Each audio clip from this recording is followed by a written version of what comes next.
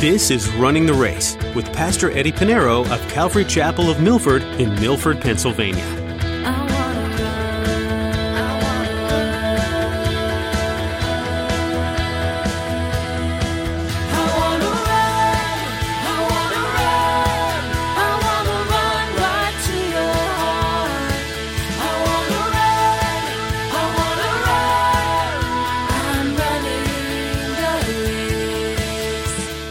Does the Lord has a counselor? No. Who knows his mind? We don't know. Because if you could figure God out, that's a small God. Your small brain could figure out God, then that's a small God. Let alone to know the mind of the Lord, who put all things together. The scientists are still trying to figure out. God put it all together. I would trust in the Lord. He knows more. Have you ever met a know-it-all? They think they know everything, and they talk as if they're an expert in every topic. It's kind of annoying, right? It's important to show humility and admit when we don't know or understand something. Pastor Eddie teaches you in today's message that God's knowledge and power are way beyond what you could even imagine. Have you humbled yourself before God? Have you entrusted your life to the one who truly knows it all?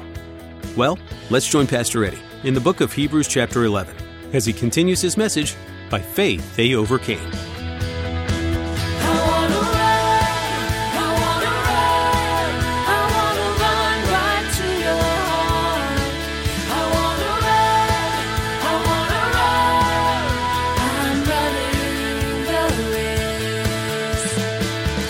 The writer of Hebrews here speaks of two times where the children of Israel were known for their faith, going through the Red Sea, and now skipping the 40 years because they didn't have faith there was unbelief. Now Jericho, in Joshua chapter 6. And what happened? The Lord tells him, okay, you're going to take over. You're going to conquer Jericho. But Jericho has these walls, these massive walls. There are 2 layers of walls. It was impossible to penetrate it. It was impossible to climb it. And so the Lord said, this is what you're going to do. You're going to have your 7 priests. You're going to have 7 trumpets and the Ark of the Covenant. And for 6 days, you're going to go around the walls of Jericho. You're going to march around once for 6 days straight. Go around. Day 2, go around. And on the 7th day, you're going to march around 7 times. And 7 times from there, you're going to blow the trumpet and you're going to make a shout. Now, knowing me, if I was there, I says, Lord, really? That's how we're going to win the battle? You know how thick those walls are. We already eliminate the element of surprise because we're shouting, right? How are we going to, we're shouting. I think let's do this secretly. Don't you think so? Lord, I got a better way. Why don't we just get a bunch of ladders, just go over the walls and, I mean, if you think about it, it's ludicrous. It's ludicrous. How are you going to take over Jericho? How are you going to penetrate the walls? I mean, the military experts who study battles and wars, I'm not going to adapt this. Hey, we're going to war. Yeah, why don't we do like they did in Jericho? Let's just go with trumpets. Put our weapons aside. And it's weird. This method is weird. But by faith, they obeyed the Lord. They did exactly as the Lord said to do. And guess what? The walls came tumbling down. The walls of Jericho came tumbling down. It's important to note, though, that this is not a military victory, but this is a spiritual victory. And that's why when we start, looking at ways that may seem the right way, intelligent, or we get experts, but we forget about God's way and we try relying on experts. Guess what? We have all the technology in the world, right, to heal people. We're still sick. We have all the universities. We're still ignorant. Man always thinks that they have the right way. They don't. Though it may seem strange, God's way is always perfect. And especially when you're going to battle, we need to trust the Lord. We always think we know better than the Lord. God, I think you got it wrong. I know you created heaven and earth, but you know what? Listen to me, the Lord. I got a better idea. Yeah, okay. That's why I keep getting into trouble, right? That's why I need a Savior. That's why I need the Lord. And we think that our battles, it's beyond flesh and blood, right? That's what Paul tells us. He wrote the church of Ephesus in Ephesians chapter 6, verse 12. He says, "For we do not wrestle against flesh and blood, but against principalities, against powers, against the rulers of the darkness of this age, against spiritual hosts of wickedness and in heavenly places." And this is important because we too have been battling and we've been outside the walls. There may be walls around your heart. There may be walls between you and your loved one, your spouse, your children, your in-laws. Sometimes we put up the walls. And it is by faith that these walls will come down. It's not by therapy or counseling. Man's ways have never been right. But it's by God's way. And though it may seem weird, it may be ludicrous, and you may have your friend say, "Really? Is that? Yeah, it's strange, but I'm going to follow the Lord." God knows best. And we see how God works. It's like, it doesn't make sense, but you be obedient and you find, wow, the Lord knows. He knew exactly what to do. Isaiah chapter 55, verses 8 and 9, the prophet Isaiah writes this, "For my thoughts," this is the Lord speaking, "for my thoughts are not your thoughts, nor your ways my ways, says the Lord. For as the heavens are higher than the earth, so are my ways higher than your ways, and my thoughts than your thoughts." Always remember that. Because when you think you know more than God, what happens? You tend to act upon your experience or your wisdom, the little wisdom that we have, right? And when you move forward, God steps back. God steps back. Because we mess it up. And then we got to go back to, "Oh, I tried." Well, I told you, right? You crashed into the wall for the 5th time, and now you're coming to me. The Lord knows His ways are better. His ways are higher. His thoughts are higher. Romans chapter 11, verse 34, it says, "For who has known the mind of the Lord? Or who has become His counselor?" Does the Lord have a counselor? No. Who knows His mind? We don't know. Because if you could figure God out, that's a small God. Your small brain could figure out God, then that's a small God. Let alone to know the mind of the Lord, who put all things together. The scientists are still trying to figure out. God put it all together. I would trust in the Lord. He knows more. So remain faithful to the Lord and believe that by faith, if you have any walls between you and your relation in your family, by faith, these walls can come down. And so by faith, the children of Israel trust in the Lord, follow the Lord, and the walls of Jericho came down. We now move from the children of Israel to the next Hall of Faither, and is one of my favorites, actually, Rahab the harlot. It's amazing that an harlot, a Gentile harlot, she's not Jewish. Rahab is a Gentile woman. She's a harlot. And she's mentioned in the Hall of Faith. Two great reasons, and it hits me every time when you know who this woman was and how God used her. She's in the Hall of Faith. Let's read. Rahab, in verse 31, it says, "By faith, the harlot Rahab did not perish with those who did not believe, when she had received the spies with peace." Now, the writer of Hebrews is writing this time also in the Old Testament, and this goes further back. Before the walls of Jericho came down, there were 2 spies that went to Jericho, and they came across Rahab.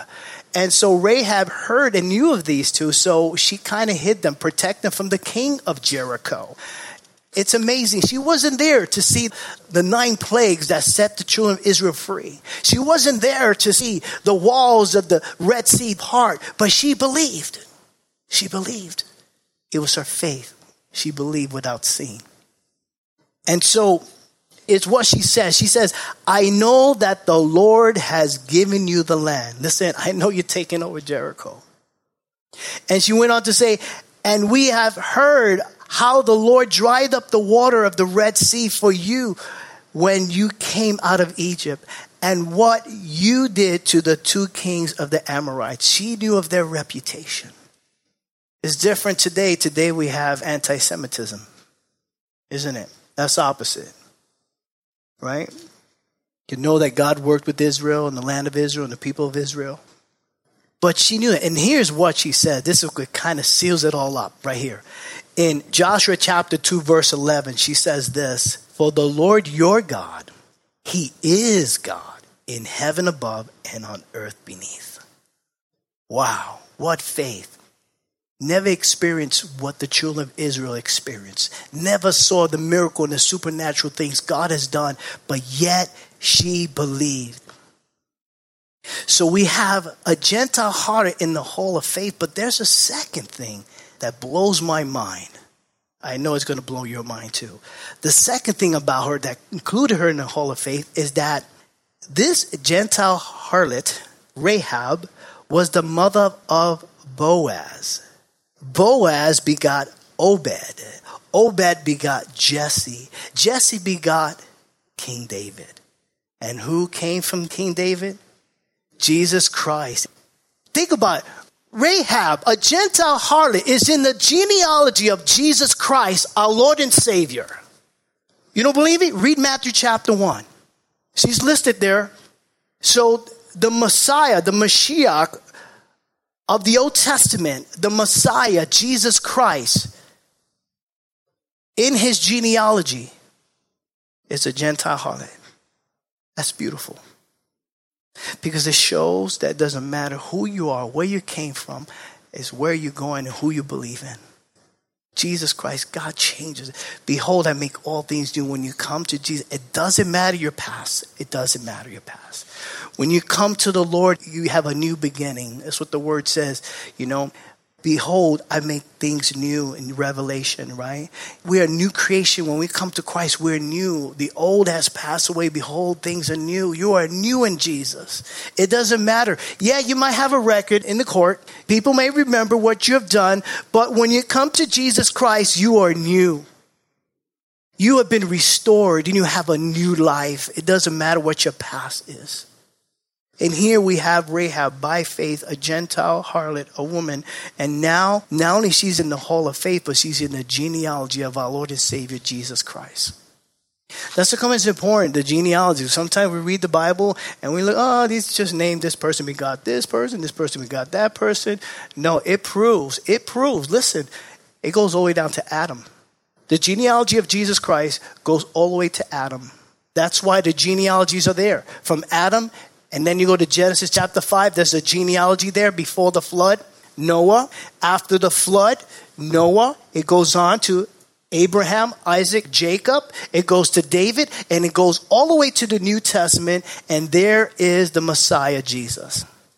There is no book in the world, there is no town hall that have city records of citizens, and you could do your genealogy through whatever DNA.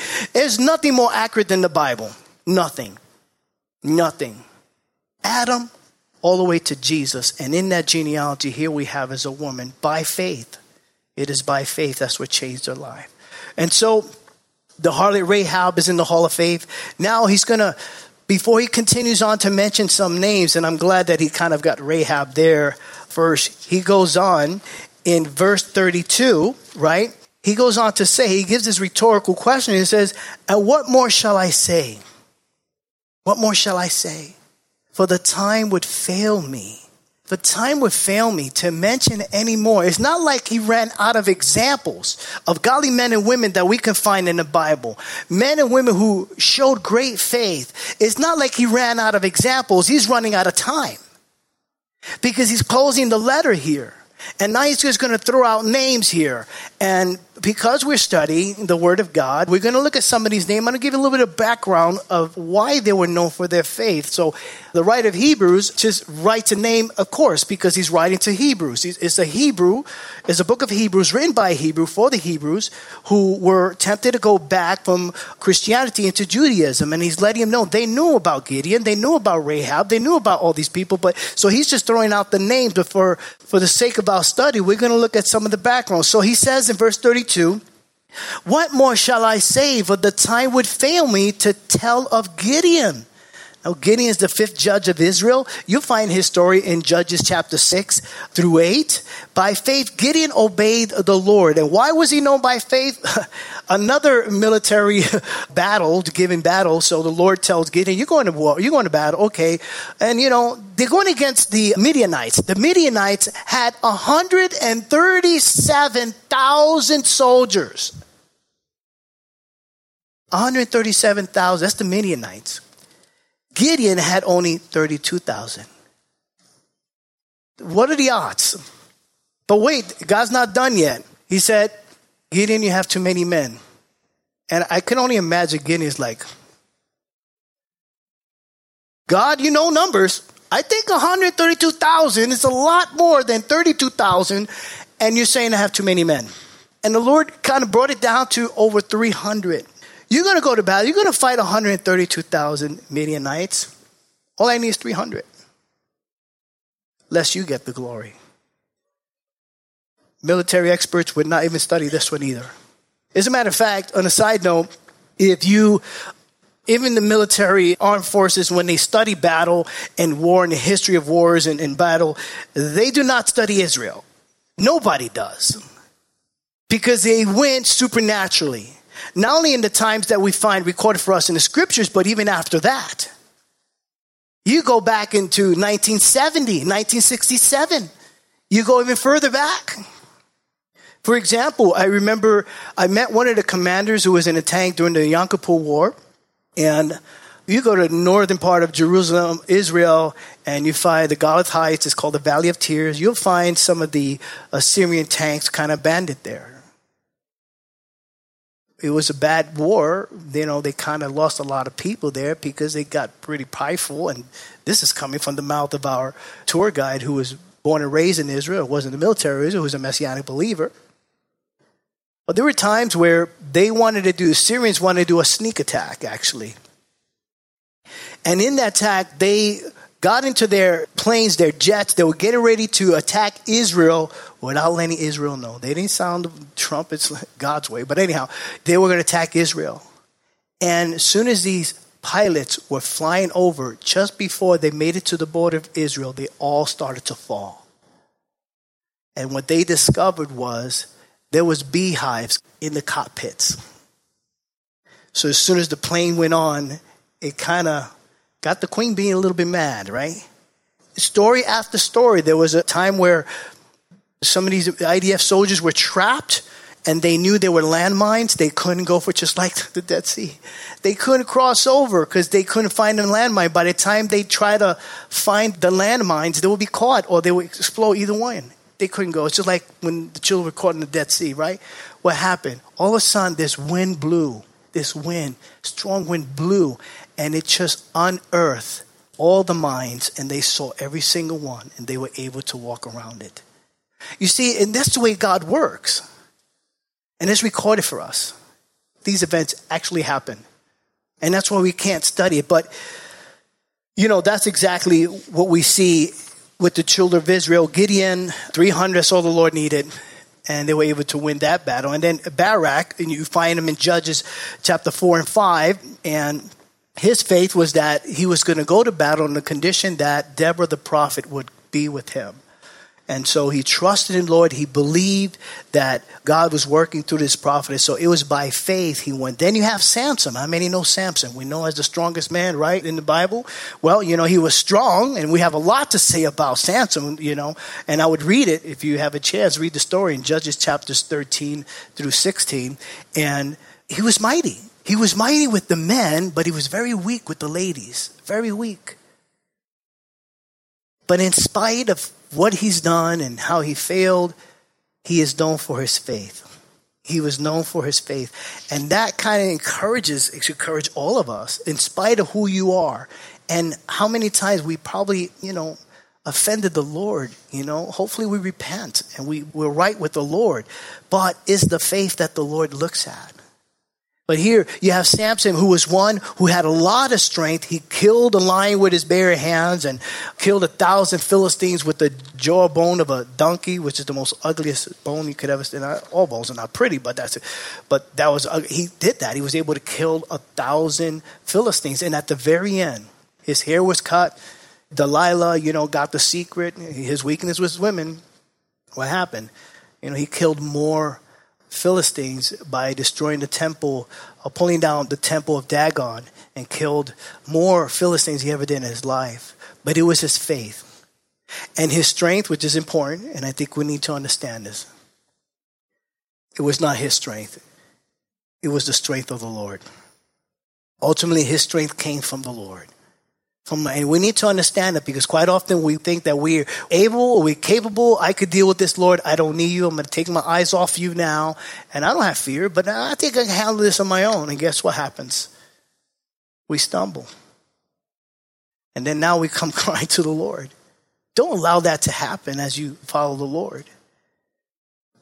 Ephesians chapter 6, verse 10, it says, finally, my brethren, Paul writes, be strong in the Lord and in the power of his might, not your strength. Philippians chapter 4, verse 13, it says, I can do some of the things. No, I can do all things through, not by myself, but through Christ who strengthens me. Our strength comes from the Lord. Always remember that. Always remember that your strength comes from the Lord. Then we have Jephthah. You find him in chapter 11. Another one, he's considered an illegitimate son because he's the son of a harlot. And here you have one who has, again, it's not your background. It's not the life you lived before the cross. It's the life you lived because of the cross and after the cross. You see? Quite often we say, oh, well, I have deep-seated stuff. If you only knew my past, God doesn't care about your past. I had an individual tell me, you know what?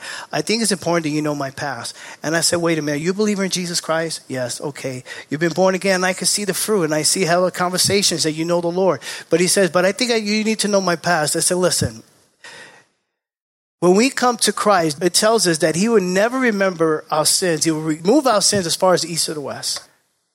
And I'll remember your sins no more. Who am I to remember? Who are you to even mention it? You've been forgiven. Unless you have a testimony going along with it. No, not really. So then that's it. I don't really care. Because God doesn't. You've been forgiven. You're a new creation in Christ. It doesn't matter the life you live. If you have a criminal record, you had an addiction, it doesn't matter. It's just like the harlot. It doesn't matter your past. The enemy wants you to remember your past. And if he reminds you of your past, like they always say, you remind him of his future. Okay? Because one day he will be destroyed. But it's what God has done for you now. And so Jephthah was one who was an illegitimate son. He was a son of a harlot. However, because of his faith, he was able to deliver his people from the Amorites.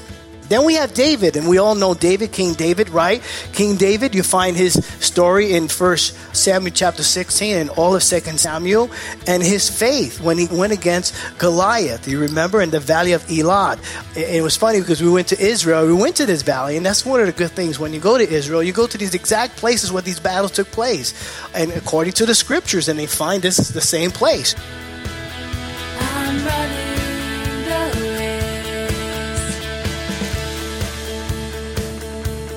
You've been listening to Running the Race with Pastor Eddie. Pastor Eddie's been digging into the book of Hebrews in a series called Jesus is Better. This book touches on so many amazing things, but really ties in the Old Testament covenant with the New. The author mentions the importance of the high priest and the sacrifices that were made. But the point is that Jesus became the high priest and also the sacrificial lamb for all people. Isn't it amazing how Jesus fulfilled all that was in the Old Testament? It's because Jesus became the high priest that now we can go to him for our strength, our courage, and our hope. Another way to come to God is in prayer. Jessica wants to tell you more about this. Prayers for this ministry would be so appreciated. The opportunity for the lost to be reached over the radio is incredible. So please pray for our listening audience, and that what's shared will alter people's lives forever. Another way you can support us is by prayerfully considering giving in a financial way. There's a lot of time and effort that goes into producing this program, and we're grateful for all who are willing to come alongside us to support the creation of each program. If you feel led to do this, you can find a Give tab at runningtheraceradio.com. Thanks, Jessica. While you're there, you can find all sorts of information about Calvary Chapel of Milford. And if you're in the area, we'd love to have you come visit on a Sunday morning. You'll find service times and directions on our website, runningtheraceradio.com. Thanks for listening to Running the Race.